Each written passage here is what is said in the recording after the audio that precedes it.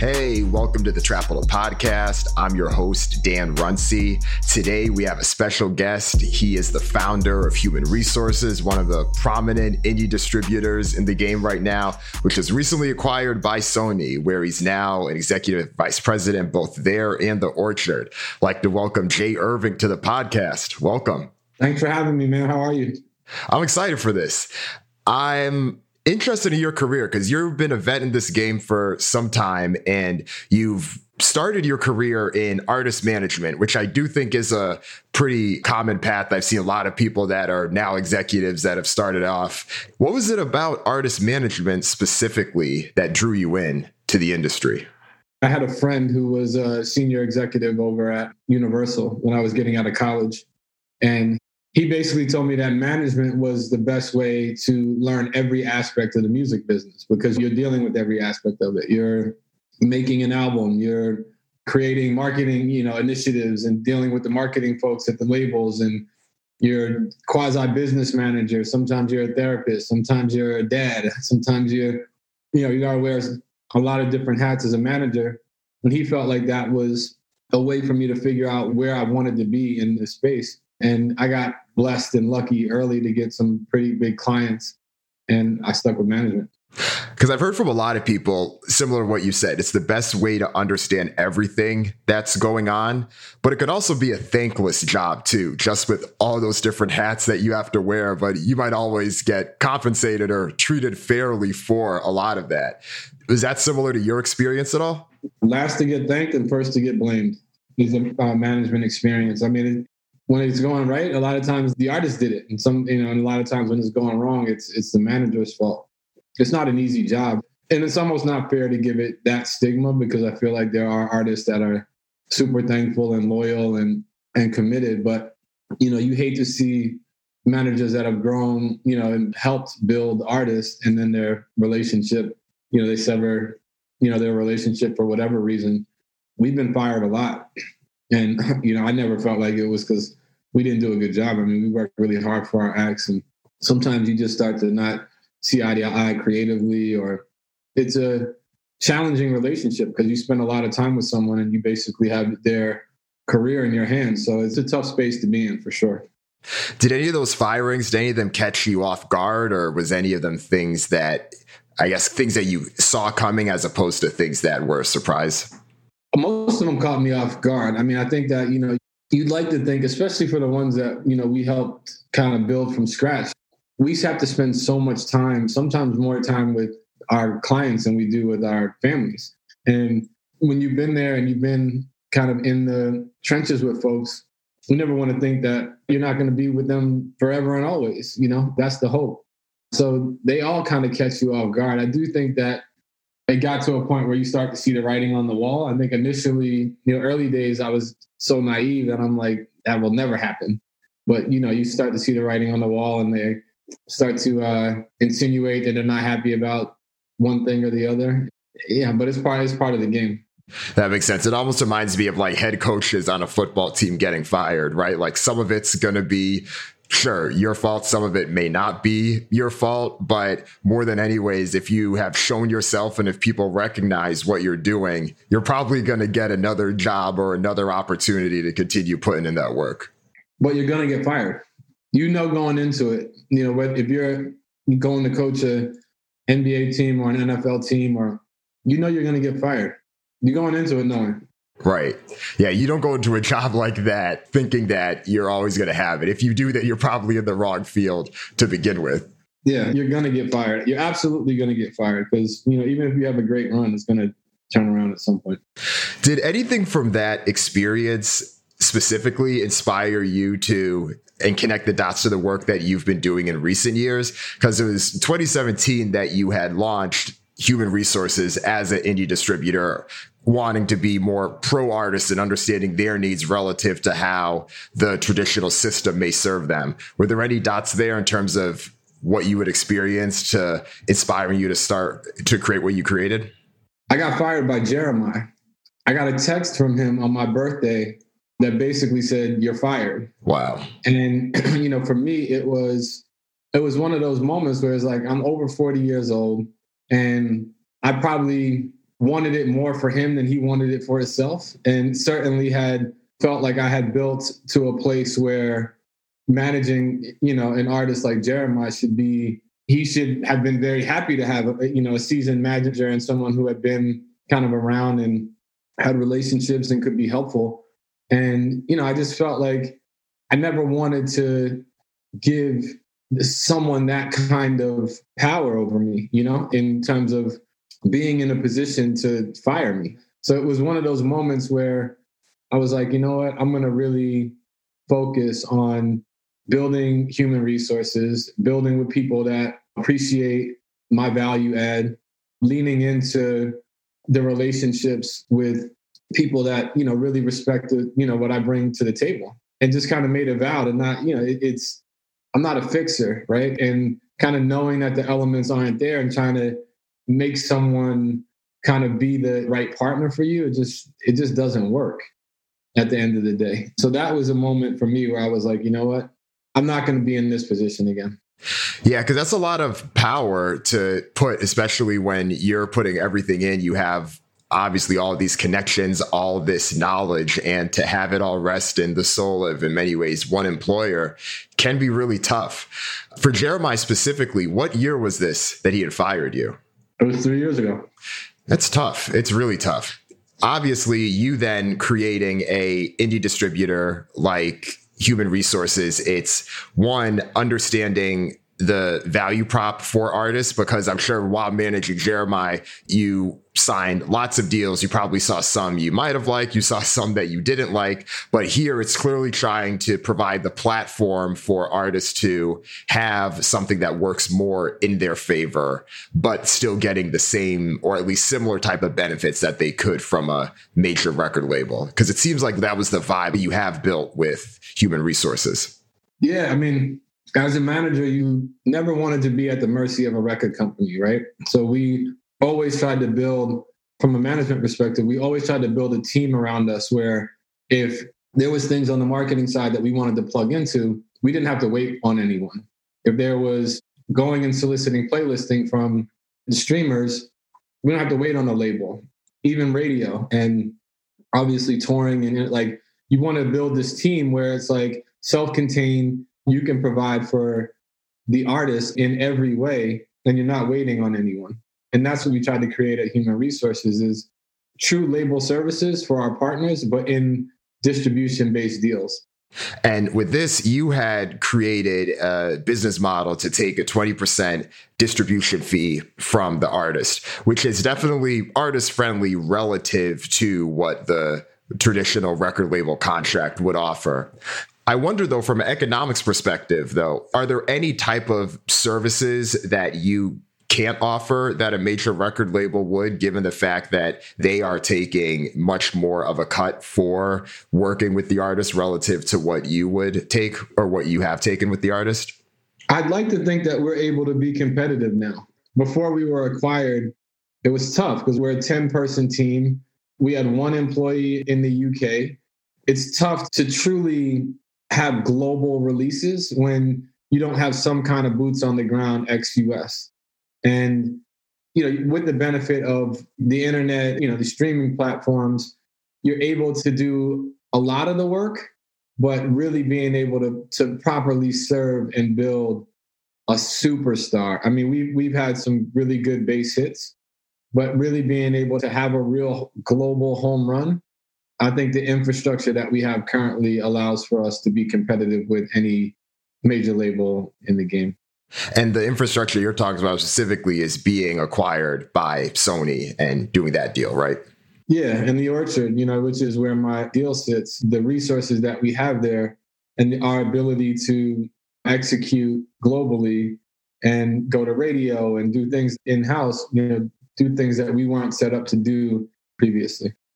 What did this deal look like? And I know you may not be able to share all the examples, but were there certain things that you had to give up, or were there certain things that you had to do, or any trade-offs in order to team up with both Sony and the Orchard? The trade-off is the ownership in the business. They paid us for it, but that's the trade-off. And having a partner, which feels good, it's all very positive. We're super excited about the new relationship. We felt like we were able to make a responsible deal.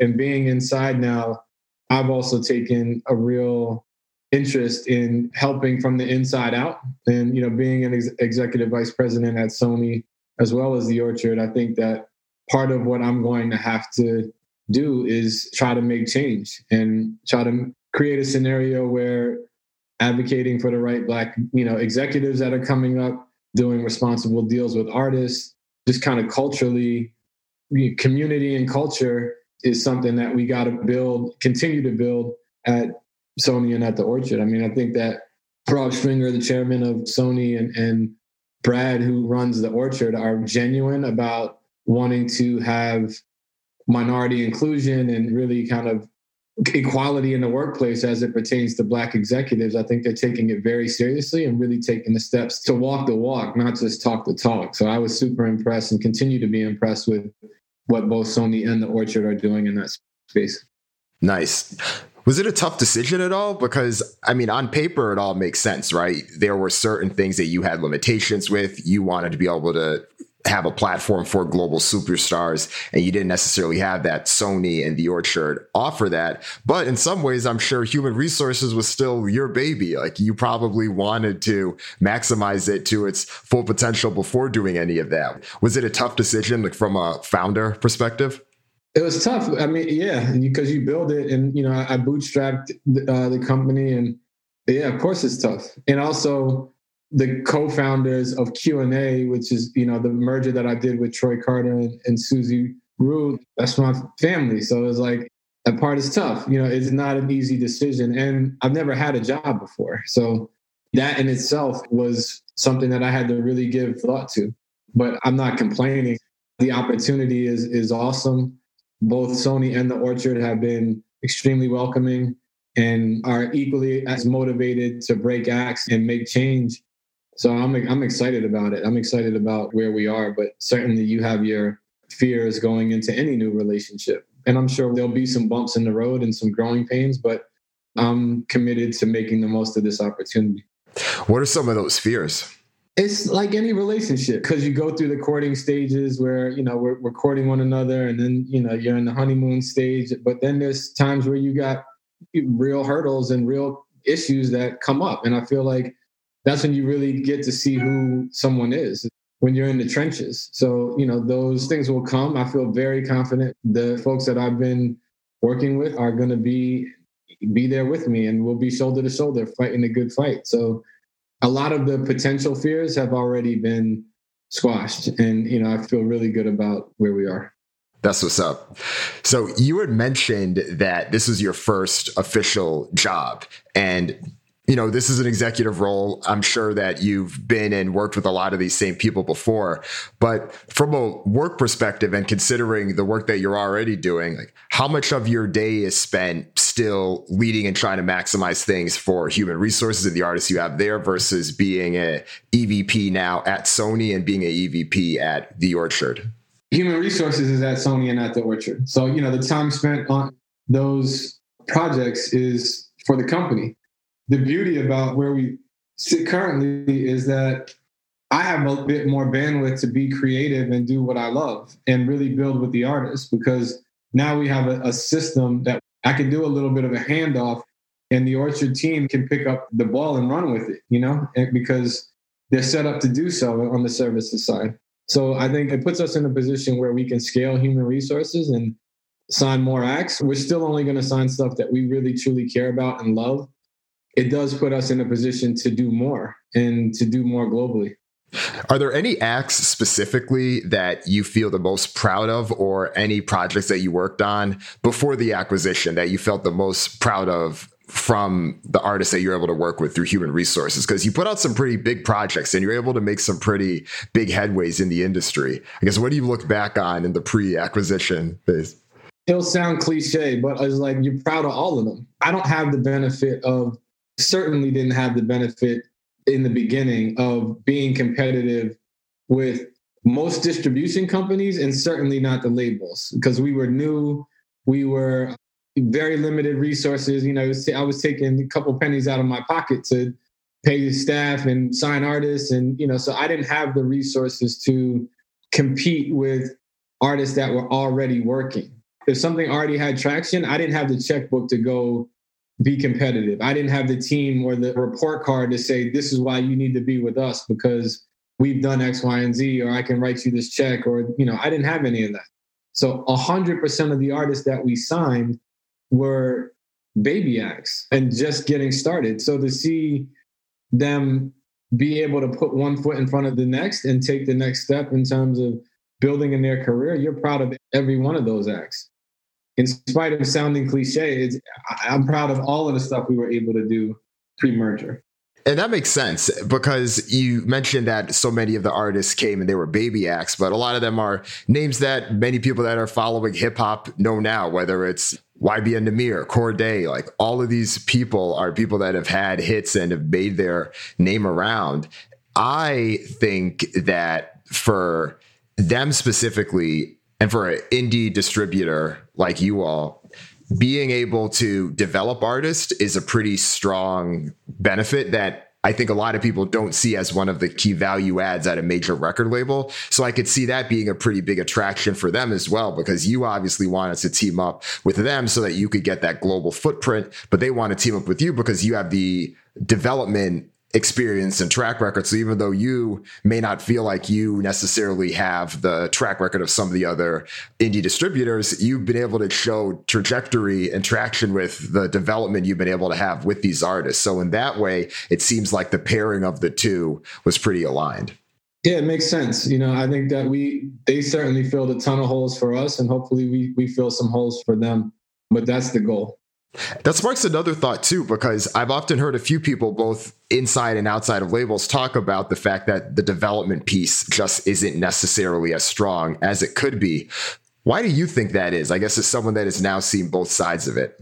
When you have the benefit of analytics that the major labels have, it creates a bit of risk mitigation. They're taking more calculated bets. They might have to pay a little bit more for it, but they're taking more calculated bets. I'm betting on gut. I'm not betting on analytics. I don't have the luxury of saying, this artist has a record that's streaming, that's selling out shows, or they have a ton of followers on Instagram. Like, I don't have the benefit of those analytics to know that something is sticky. So it's good old fashioned gut.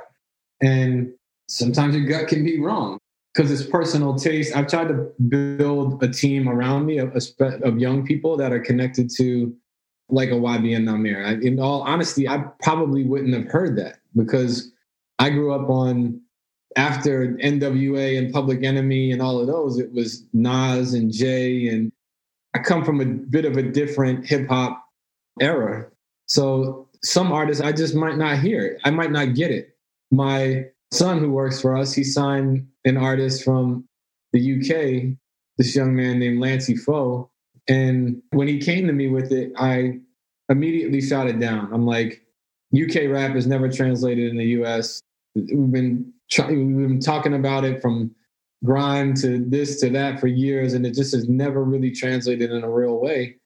And I shut it down. And, I was driving into work the next day and I'm like, that goes against everything that I say that I'm about, right? Because as a company, we say that we're supporting of young people. So I wasn't being supportive of something that he was super passionate about. We say that we're a music first company. I shut it down before even listening to the music. This goes against everything that I ever said that we're supposed to be about.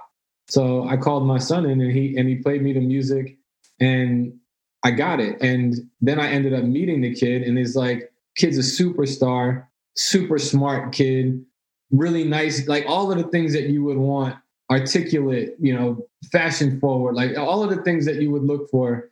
It was everything. And to me, it was like those moments where I got to kind of check myself and not taking an antiquated old school approach, but really listening to and supporting the young people around me and their vision. That's what it is for me. That makes sense. I hear you on that. It's tough to make the adjustment. I mean, we're talking about YBN Nahmir, like, unless you're someone that's active on Twitch or I think that's the platform that he started popping off on early on. It's tough for someone that's not in that age demographic to be like, oh yeah, I get it. Like you almost need to have someone that like bridges it for you to really see the connection. You mentioned something about the analytics piece, and that's interesting because I've seen and heard the debate, right, about picking and choosing artists based on gut versus analytics. And I do think that in some ways, analytics is seen as being the strength of the opportunity. We can at least quantify what's there. But I'm sure that there's probably still people that may see the analytics and want to use them more for guidance, but still want to go with the gut at the end of the day. And I imagine that's going to always be a balance. And I'm sure that's probably a balance in your everyday work now, because there's so much data, whether it's who's performing well on TikTok or who's performing well here. But at the end of the day, you can have all those stats, and that doesn't necessarily mean that you are going to be a successful major record label artist. I mean, a lot of times it'll mean that you have a song. And when I look at what's happening on TikTok, like TikTok can tell you if you got a song, it won't necessarily tell you if you have a superstar. I think part of that is gut, and part of that is doing the work. When you start to get some traction and you have a song, is like translating it and connecting the dots where people are like, okay, I know this song. I can't tell you the amount of times where it's like, hey, have you heard of this artist X, Y, and Z? And they're like, no. And then it's like, oh, the one with the dance that goes like this, or the song. And it's like, oh, yeah, I know that. And it's like, you got to figure out how to connect the dots. And if it's more than just a song, or just a moment in social time, so that still takes gut, and it still takes work to have these things translate in a real way. The song piece, I know that that's become more common, especially in TikTok, but a lot of this existed on YouTube when YouTube really started popping, when everyone saw Soulja Boy and then everyone wanted their singles to try to go viral. I guess to a lesser extent in like the MTV and music video days, just because you probably needed to be on a major in order to get played on, 106 and Park or just whatever the big stations were either there on MTV or BET. But yeah, I do think it's tough to at least be able to bridge that difference, because having a song, you can definitely quantify and see that, but there's still a gap. And I think that's part of the art of it, right? Like this is why there's plenty of people employed in doing this work, because it can't just be an algorithm that spits out, okay, the person that rises to the top of this chart, these are the people in order who are the top superstars. There's definitely a mix of things. Yeah, absolutely. I'm interested in your thoughts on this wave of independence, because I think that's been a underlying theme of the work that you had done at Human Resources to help support artists maintaining ownership of their masters and their assets, but still getting the benefits of partnering with you. And there are more artists than ever that are at least wanting to follow this route or being more protective of their stuff because artists are talking about it more. What's your take on the landscape generally now, as someone that does work for a major record label, but does want to see artists owning and managing their music assets? The music space is the only space where artists don't own their art. So when you're talking about major labels and the investment that they make, it's hard to deny that they should participate, right? I think that the way that I've looked at it is, upon success, you should be able to come back to the table and, have a conversation, and figure out something that's fair. But when these artists are initially they're doing a lot of the work in terms of the artist development and really putting themselves in a position to have real success, they should be able to participate in ownership. I like where the community is, like in terms of, I wasn't thinking about ownership when I was 17 years old. I had no thoughts of ownership. All we wanted to do when I was 30 years old in the music business is like get an artist a record deal. That was still the goal. And, to hear some of these young people talking about ownership and independence, it's refreshing because, you want to see these young people win, and they're starting to think in that way where they're starting to think about ownership very early in the game. Yeah, and I think you need to have a nuanced take at this. And I feel like from what I've heard you and also what your business partner, Troy Carter, has said as well, the music industry in a lot of ways has gotten used to the way the model has worked. But there comes to a certain point where after the act is de-risked and they're no longer a risk to no longer pan out, yes, they've proven themselves as a star. As you had said, like there should be a conversation that ends up being had, or at least being able to have it. So it's not still this protection where whoever it is, a Kanye West or whoever, like is still trying to argue for ownership of what they did, even though they've already proven themselves to no longer be a risk 15 or however many so years ago. It's interesting. I feel like the tough part about it is that, or this is my take, I want to know your perspective, the decision of whether to be owning your assets or taking the record deal or somewhere in between really lies on what your goals may be and what your ambitions are. I think if you want to be a global superstar that has that footprint everywhere, I think it's going to be very hard to do it without the support of a major record label.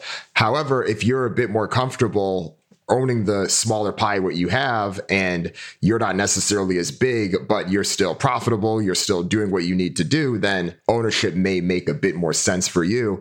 But I think making that decision can be tough for the artist that just sees upside and requires them to either feel like they're trading off one thing or the other. Everybody's needs are different, right? You know, when you have pop acts, you're going at pop radio and the expectation for visuals is there's a standard, right? And I think that what hip hop has also shown us is that with very little resources, making the right records, culturally making the right moves, you can move into that popular pop culture space without a ton of resources. So I think for a lot of artists, it just depends on what they're looking for and what their needs are. What I would recommend is that artists should build as much as they can independently and be able to have enough leverage going into a major label deal where they're able to get terms that are, a bit more fair. And that part is no different from a lot of other industries where if you have an idea and you go to someone to fund it, they're going to want to own the majority of it. If they're putting up millions of dollars for what everybody has high hopes for, but there's no proof of concept or that it works, they're going to want to own a big chunk of it. So my advice is always to go do the work, do as much as you can, build as much as you can. So you're going into these conversations with a bit more leverage.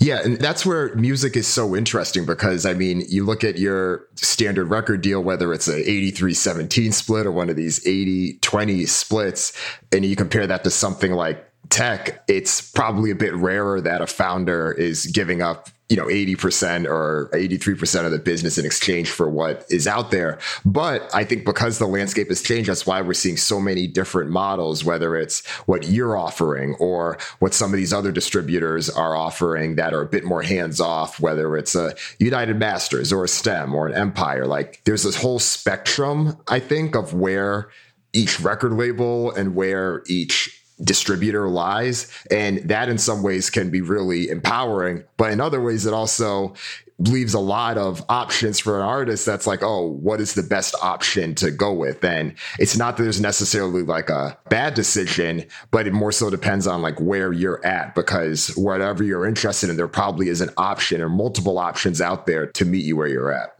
We're taking the approach of the human touch.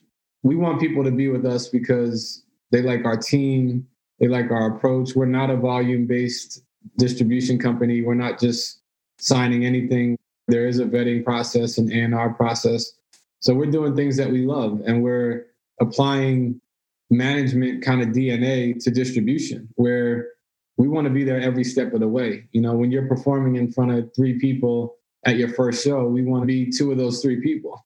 When you're in the studio, we're there with you. We're shoulder to shoulder and kind of building it. And as it grows, we want to be there every step of the way. So we're applying a different kind of mentality to the distribution landscape. I like that. What excites you most about the future of where things are going? There's just so much that is changing right now in the music industry. I think there's a lot of opportunity for artists. As you're looking at the next 5 years or the next decade, what are you most excited about? I'm excited about technology. I'm excited about the fact that, there is a ton of music out there. A lot of folks will complain about how much is out there, but, for me, it's exciting because there's going to be lots of new artists. There's new stuff to jump into daily. But the way technology is growing and how kids are using it is super exciting. Every day there's new ways in which artists have new tools that they have to market and promote themselves, new platforms, especially given COVID and the way that a lot of folks pivoted. The pandemic and COVID hasn't been fun to watch, but the pivoting and the resilience of a lot of young artists has been fun to watch. And, it's getting back outside is exciting too. It's, I think when 2022, when we're able to really be back outside in a real way, I think there's a lot of anticipation and excitement around that as well. I can't wait. I'm excited personally, but also for the industry too, because I know that every artist that didn't get to tour in 2020 or even the early parts of 2021 now want to get out there. But I also know it's going to be really competitive. What do you think about that in terms of artists being able to get the spots and the venues that they want, knowing that everyone is ultimately going to want to get in there once things are open? That part's going to figure itself out. I mean, I think you'll have a high demand from fans and a high demand from artists. And, they'll figure out how to utilize, between AEG and Live Nation and independent promoters, they'll figure out how to utilize these buildings and give folks opportunities to perform. Well, we're getting to the tail end of the podcast, but before we let you go, I'm sure you get hit up a lot about people wanting to get advice from you. What did you do to make it this far? What are the standard things that you say to people? What's the advice that you often give to young executives trying to get where you are now? You get out what you put in. Being an entrepreneur is not easy. You got to have a stomach for it because it's not easy. And, it takes a lot of hard work. There are a lot of nights, sleepless nights, not knowing, just kind of what the future holds. You can't cheat the work. You can't cheat it. You got to put the work in. So I encourage young people to work hard, build solid relationships. That part has always been tough for me. I'm not even doing this is it's always been tough for me. I like to just do the work and go home. I don't, like the industry events and the ability to build relationships with folks when you don't have something very specific to talk about is it's tough, and that part has always been the toughest for me, because I wear my emotions on my sleeve. Sometimes I can be super direct, which, can be off-putting at times. And I have a hard time laughing at jokes that I don't think are funny. So, it's challenging, but it's rewarding. I feel blessed to be able to have been in the space, just in it for over 20 years, right? And still be here. We've seen a lot of people come and go. I've seen my friends have a ton of success, and my network of my very close friends become, some of the biggest movers and shakers in the space. There's certainly been lots of sleepless nights. I've missed a lot. I've missed weddings. I've missed birthdays. I've missed Christmases, New Year's. I've missed a lot over the years, and there's a lot of that you have to sacrifice. And, there's times in which I felt like I was working hard and then, would be around, a friend and realize there's another gear. I can go harder. And I also really, for my kids and for young people that I talk to, is really about surrounding yourself with the right people as well. I'm motivated by my friend group, and they wouldn't allow me to just slack.